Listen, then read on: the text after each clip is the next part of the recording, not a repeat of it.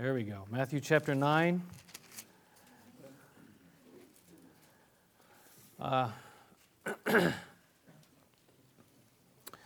Little review from last week. We saw that Jesus sets the captives free, and that is so exciting to me.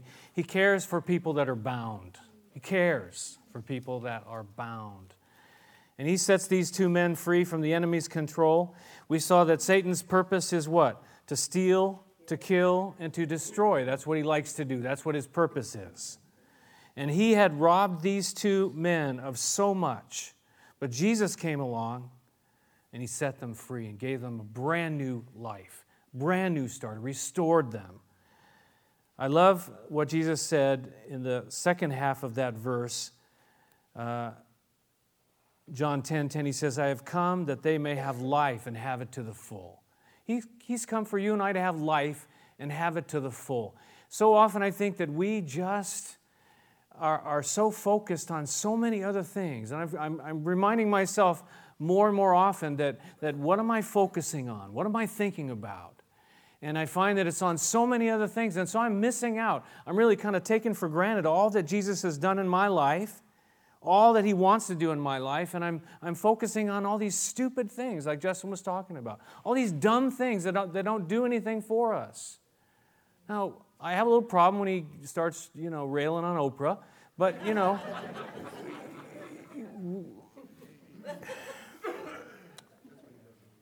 there is a battle, though. There is a battle in Satan, in the demonic world. There's a battle, and we need to fight that good fight.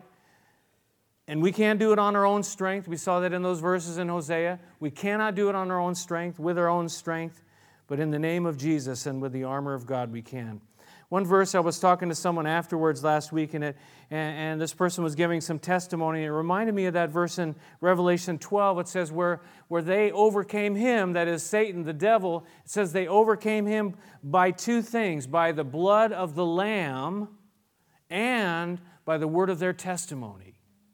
By the blood of the Lamb and by the word of their testimony. The blood of Jesus Christ is so powerful, and you and I have that access to the blood of Jesus Christ as we've been washed by his blood. We overcome the enemy through the cross, through the blood of Jesus Christ shed for you and for me. But also by the word of their testimony, that you and I have a testimony. Now, it may be that our testimony is in a little bit of a shambles, and we need to get our lives together so that we have a testimony. We're not going to defeat the enemy by the testimony that says, I was drunk last night, or, I was, stumbling down the street, or I was in this place or that. That's not a testimony that is going to help us defeat the enemy, right? The testimony is that I've been seeking after God, and God has done a powerful work in my life. That's the testimony that will overcome him. Because 1 John 4:4 says, and I remember this because it's a 4:4, it's like a 44. You, dear children, are from God and have overcome them, because the one who is in you is greater than the one who's in the world. It's a 44.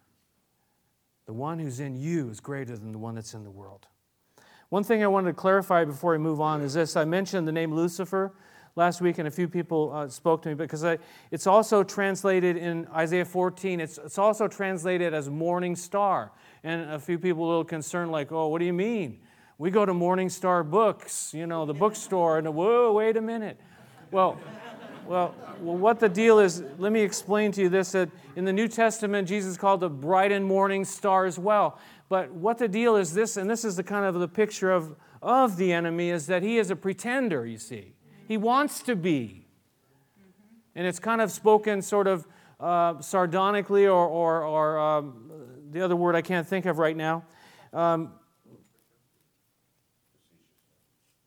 All those things, He is a pretender. He wants to be like God. And that's what we saw in those verses. He wants to be God. He wants to be like God. And so for him, he's not the true bright and morning star. But he wants to be. But he can't be. We see the Bible says, Satan masquerades what? As an angel of light. You see. It's a masquerade. We can't believe it. We can't follow it. But just know that it's not always going to come at you like I said, with the pitchfork and the red suit and the little horns and all that. He might come saying, wow, I got some great spiritual stuff for you. We got to watch out, be on our guard. So does that clear that up for you? Okay, good. Let's move on. Matthew chapter 9, today, forgiveness and healing from God the Son. We've seen His authority as King, His power over sickness, His power over nature, His power over evil spirits, and now His power to forgive and heal. Look at verse 1. It says, Jesus stepped into the boat, and He crossed over, and He came to His own town. And some men brought to Him a paralytic lying on a mat. When Jesus saw their faith, He said to the paralytic, "Take heart, son, your sins are forgiven." He gets to this place, Capernaum, where really kind of His base of operations was, and He called it home, although He didn't really have His own house, His own place, nowhere to lay His head, as we've seen. But He gets to this place, and it says we have the parallel accounts in Luke and Mark that He was preaching the Word in this place, in this house. It could have been Peter's house. We don't know for sure. It doesn't say. But He was preaching the Word to them. And again, the threefold ministry of Jesus, preaching, teaching, and healing. He's always involved in doing those three things. And I believe those three things are still applicable today, to preach the Word, to teach the Word of God, and to get and go to Him for healing. So it says there in this account here in Matthew, it says that some men brought to Jesus, what? A paralytic. This is like intercession. Talk about intercession. This is what I call intercession with action. It's one thing to sit at home and I'm going to pray for my Uncle Joe, and we're praying for him, and that's a good thing. Don't get me wrong. Don't misunderstand me. But they could have done that too. They could have said, let's just pray for our friend. But they went beyond that. You see, it was intercession with action. They actually took the guy. They got the stretcher. They made one, or they got one, or they went to borrowed it from the ambulance, and they got it to carry this guy. That says there was 4 of them. They carried this guy to Jesus. It's this intercession with action. We pray for people on our own, but sometimes I think we need to do more. We need to go to them. Maybe talk to them. Maybe open our mouths and ask God to fill us with His words that we might actually share with people. But again, what keeps us from doing that? What's the big word? Fear. We're afraid. But these men, they had no fear. They said, we're going to go to Jesus. We're going to take this man to Jesus. We don't know what He's going to do, but we know that He's the only one that can help them. This man was paralyzed. He couldn't do it himself. These people that you and I pray for, how many of them cannot do it for themselves? They're blinded by the darkness. The enemy has blinded the eyes of those that do not believe. They can't even see. So for you and I to actually do something, it takes a little bit of courage. Yes, it does. But you know what? When we start stepping out in courage to follow Jesus and to bring people to Jesus, things happen. Things can happen. Our friends here from India, David and Jippy, they got their friends together for a birthday party. And they all came. Birthday party, hoo-hoo. But they said, you know what? We're going to also preach the gospel because so many of them are not believers. They stopped the birthday party to preach the gospel. I mean, we don't do that. When was the last birthday party you went to? You stopped the party and said, hey, I want to just share a little bit of something with you. It's about Jesus. You know what I'm saying? This is intercession with action. This is doing something about it. We may not always get it right, but are we willing to step out? Are we willing to try? Are we willing to do something that will affect them eternally? These particular guys now, Luke and Mark add, they actually went to this house, and you know this account if you've read the rest of the Gospels. They went to this house, and there was so many people in the house, right? So what did they do? They went up on the roof, and in those days, there was at ladders and different ways to get up. They went up on the roof, and they started dismantling the roof. They started tearing the place apart. Now, maybe the owner of the house saying, this intercession with action is a little bit too much. Who's going to fix this mess? And maybe you're going to create a little bit of a mess when you do that, but they were so determined to bring this person to Jesus Christ. They did whatever they had to do. They lowered him then. They must have had some kind of ropes, and they would lower him down carefully right in front of where Jesus was. Can you imagine, like if this, all of a sudden we're talking here and all of a sudden this thing starts moving and someone's up there in the attic and they say, we can't get down there, so we're going to lower him down. Can you imagine what would happen here? Well, it would make a mess and I'd have to clean it up. But you see the determination, well, I'm going to bring this person to Jesus. We're going to bring him together.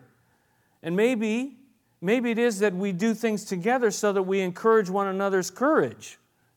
And the four of them that said, well, I can't do it by myself. Well, I can't do it by myself. But together, the four of us, we could do something. Together, we can have an outreach in the parking lot. Well, I might not have the courage to go stand in the parking lot and wave people and say, come in here for some free coffee, a free hot dog. But when we get a group of people, we were out there, we were having a blast because we were doing it together, you see. And we had courage. We lifted one another. You go on a mission trip, you get a group of people together, you work together, and you get fired up. And you're doing things you would never do by yourself somewhere else, you see. There was this determination. It was important. They needed to do it. They needed to do it then. And they believed that Jesus could do something. Do you believe in Jesus? Has he done anything in your life? I mean, if you don't have a testimony that Jesus has done something in your life, well then obviously you're not going to try to bring someone to Jesus because why? Well, he hasn't really done anything for you, so why would you tell someone else about him?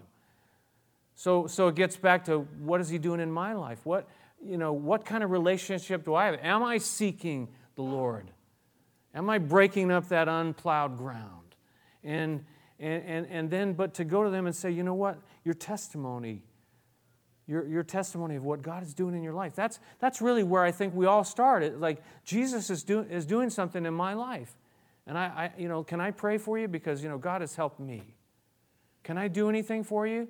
Jesus has helped me, and I just want to encourage you. He's encouraged me. You see, it starts with our testimony, with who we are. But look what it says there in verse 2. It says, when Jesus saw their what? Their faith. He saw their faith. Now, we in America, I think, maybe everywhere, we say faith is like that's a private thing. I keep my faith to myself. It's a private thing.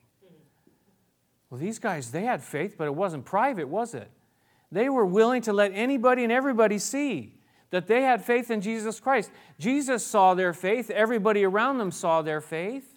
Are we afraid that somebody might see that I have faith? And again, maybe our lives are not what they should be, and we need to get it together so that we're not ashamed of the gospel. But to let people know I'm a believer in Jesus Christ, and I don't care who knows. It's okay to let people know. To let people see that I'm a believer. It's all right. Jesus saw their faith. It was obvious, it was visible, and their actions showed it, their lives showed it, their words showed it. And so he responded, and what did he do? He said to the paralytic, "Take heart, son. Your sins your sins are forgiven. Take heart, son, your sins are forgiven." Jesus spoke to the man. He responded to their faith. He responded to their intercession with action. He responded to their determination. And I believe he does that for you and me too. When we're willing to step out and do something, Jesus is there. He's saying, wow, this is cool. Yeah. And what does he do? He speaks to this guy, and he tells him to take heart. And I'm sure that for this particular guy, this paralytic, he had lost heart. He had lost hope. And how many people are there around you and I that they just have lost heart? They've got no heart. They've got no hope. It's like, wow, this world is beating me up. And I need some heart and some hope. Jesus says, take heart. And how does He do that? How does He give him that courage, that hope, that help? Number one is this. He says to him, your sins are what? Forgiven. Your sins are forgiven. This is the number one need. They brought him there. Why? Because he was paralyzed. But his number one need, and Jesus always knows what our number one need is, because that was His number one purpose. When He came to the earth, He says, that He came, His time had not yet come. He had a purpose that was, He was marching towards, and it was the purpose of the cross. But your deepest need and my deepest need is to be forgiven. He could have been healed physically, right? First. We're going to see He was healed physically. But He could have been healed physically and only physically, but what good would that do in the end? Because later on He would still die and be separated from Christ, from God forever and ever and ever. That's what the Bible teaches. How much better is it to be forgiven of our sins first and maybe healed later, but if we're forgiven of our sins, eternity is now open to us, you see. It's not so important whether we're healed physically or not, because we're healed spiritually, internally, our hearts are healed, and we have hope for eternity. That's number one. That's number one. You might have a physical ailment and it's consuming you and you want to see Jesus do something for you, but if you're not healed on the inside, it's no good to be healed on the outside. It's not going to do you any good eternally, long term. Our greatest need is to be forgiven. David says this about forgiveness. He said, blessed is he whose transgressions are forgiven, whose sins are covered. Blessed is the man whose sin the Lord does not count against him. That's the kind of thing that I want. I want to be blessed like that. And coming to the cross of Jesus Christ. Now, when we come to the cross and we believe in Jesus Christ, we are washed from our sins. We are made a new being, a new creation, the Word of God says. But there's also a sense, I think, too, that, as we go along in life, we kind of blow it. We're all still, we've got this sinful flesh that we're fighting against. But the Word says if we confess our sins, He's faithful and just to what? Forgive us our sins. See, He's willing to, He washes us completely and totally, but there's still that ongoing thing. But the psalmist says this, if you, O Lord, kept a record of sins, O Lord, who could stand? How many of us could stand? Well, I've only committed 1 or 2 or 3, One keeps us out. Okay, sin separates us from God. But he goes on to say, he doesn't stop there. He says, but with you there is forgiveness. With you there is forgiveness. Have you stopped and thought about that? Taken the time to think about what it means to be forgiven of all of our sin. To be forgiven by Jesus Christ, to have the way opened to heaven through the cross. This, of course, here, now Jesus is looking ahead to the cross. He's looking ahead to the cross. Later he would say in Matthew 26, this is my blood of the covenant, which is poured out for many what? For the forgiveness of sins. He says in Luke, he says that this is what is written. He says, the Christ will suffer and rise from the dead on the third day, and repentance and forgiveness of sins will be preached in His name to all nations. That's the message. That's the gospel, that we can be forgiven. Acts chapter 10 says, everyone who believes in Him receives forgiveness of sins through His name. Not everyone's going to be healed, but everyone who believes will receive forgiveness of sins. Do you have that? Have you believed and trusted in Him?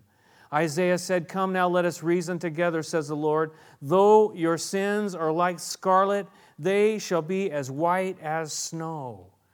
There's a radical thing that happens through the blood of Jesus Christ, through Him forgiving you and I. Why am I spending so much time on this? Because this is the message, folks. This is what we have to share. This is what has impacted my life, what has impacted your life if you have believed and received and are following after Jesus Christ. That number one, first and foremost, that He has forgiven us of our sin.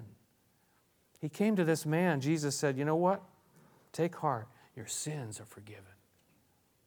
Maybe you and I have been forgiven, but yet, we've lost heart. We've lost, that hope, and we've lost sight. I think we need to get back to the basics and focus again on what it is that He has done for us. We began our discipleship group and a study, and it's like the basic discipleship, the most important things, but it starts off with what it means to be born again. And I was looking at it, reading. I've been born again for 33 years, but I'm looking at it, reading, and it was like I'm thinking about, what does it mean to be born again? And is this something that I've just taken for granted? That I've lost the fire of what that means and how that's affected my life? It doesn't take long for you and I to begin to think about how far the Lord has brought us. I think back to my family. I think back to the past and things who I was.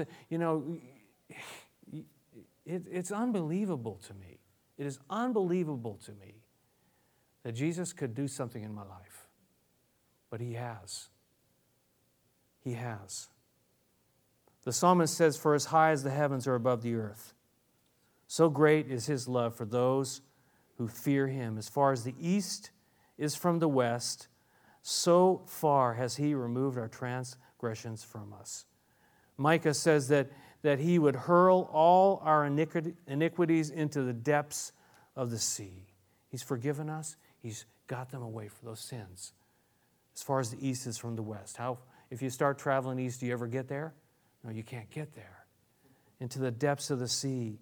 There are parts in the depths of the sea that man cannot go. We cannot go. Of course, Corrie ten Boom says, when we confess our sins, I said, God casts them into the deepest ocean, gone forever. Then God places a sign out there that says, no fishing allowed. We sometimes start fishing and we bring those things, and the enemy's got a lot of line. He's pulling these things back up. But we get back and we confess, I am washed and cleansed by the blood of Jesus Christ. He has forgiven me of that sin. I no longer need to carry that around on my back as the guilt and shame. He's taken it from me. I have peace with God through Jesus Christ. Do you have it? Do you have that forgiveness of sin?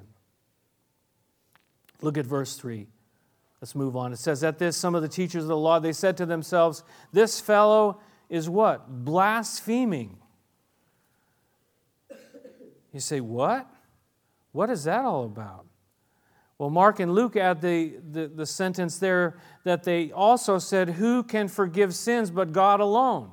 You see, so for him to be saying, your sins are forgiven, he was equating himself with who? With God. Because see, only God can forgive sin.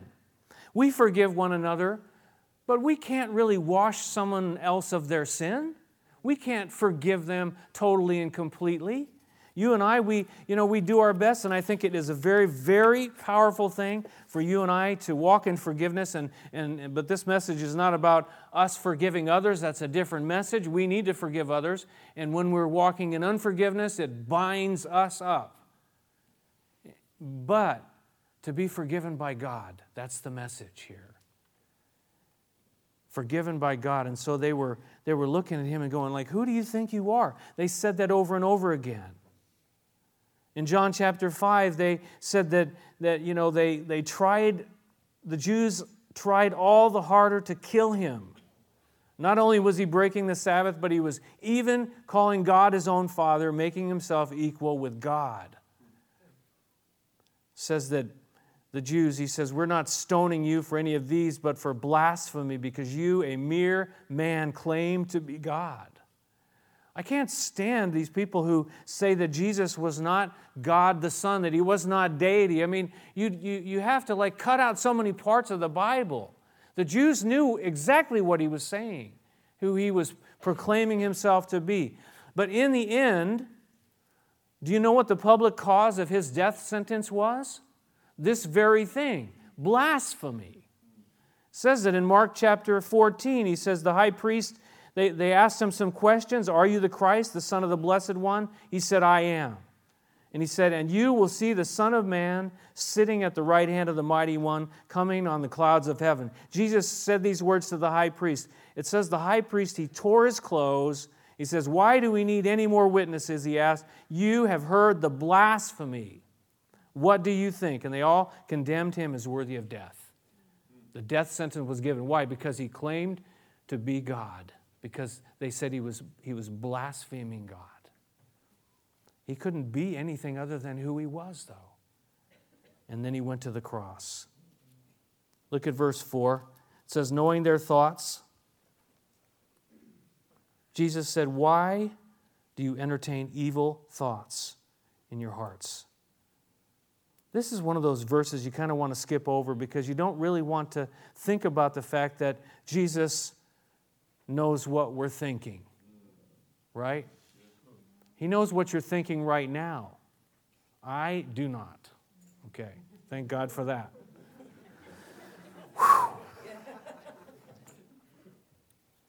But the fact is, he knows the thoughts of man, it says in Psalm 94. In Hebrews 4, it says that nothing in all creation is hidden from God's sight. He knows. He knows if you're thinking about, where you're going after church. He knows, what you're thinking about for lunch. You're thinking about all these different things. He knows. Okay? If I had a laptop here, I'd probably get an email right now telling me what, so I could point these things out.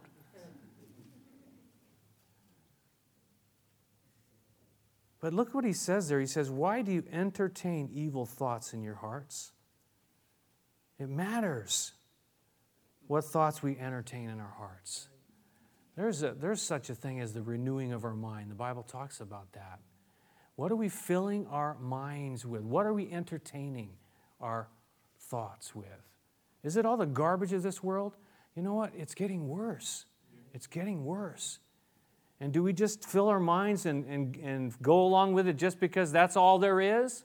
Well, that's not all there is. We have to make choices. What do we entertain in our hearts? The psalmist said, I have hidden your word in my heart that I might not sin against you. Paul the apostle said, whatever is true, whatever is noble, whatever is right, whatever is pure, whatever is lovely, whatever is admirable, if anything is excellent or praiseworthy, think about such things. I think so many times we are beaten down, we're pushed down, we have no heart because we're filling our minds with stuff that are just garbage. But if we would fill our minds with these kinds of things, God could lift us up. I believe that. I truly do. I think the Bible teaches it. Look at verse 5. We need to finish here. It says, which is easier to say, your sins are forgiven, or to say, get up and walk? But so that you may know that the Son of Man has authority on earth to forgive sins. And then he said to the paralytic, get up, take your mat, and go home. It's just as easy, truthfully, to say one or the other, right? It's just as easy to say it, right? Oh, your sins are forgiven. It's just as easy to say, get up and walk. But it's not so easy to do those things. But Jesus Christ, the Son of God, He was able to do each one. He, as God, could do each one. And ultimately, though, when you think about the first, to be forgiven of our sins, was that an easy thing for Him to do? No, it was the cross. It was not an easy thing. You just read the end of the Gospels. You find Him in the Garden of Gethsemane. It's not an easy thing to do. But He did it because He loved us. He did it because He had the authority, He had the power, He had the right to do it. The Son of Man came.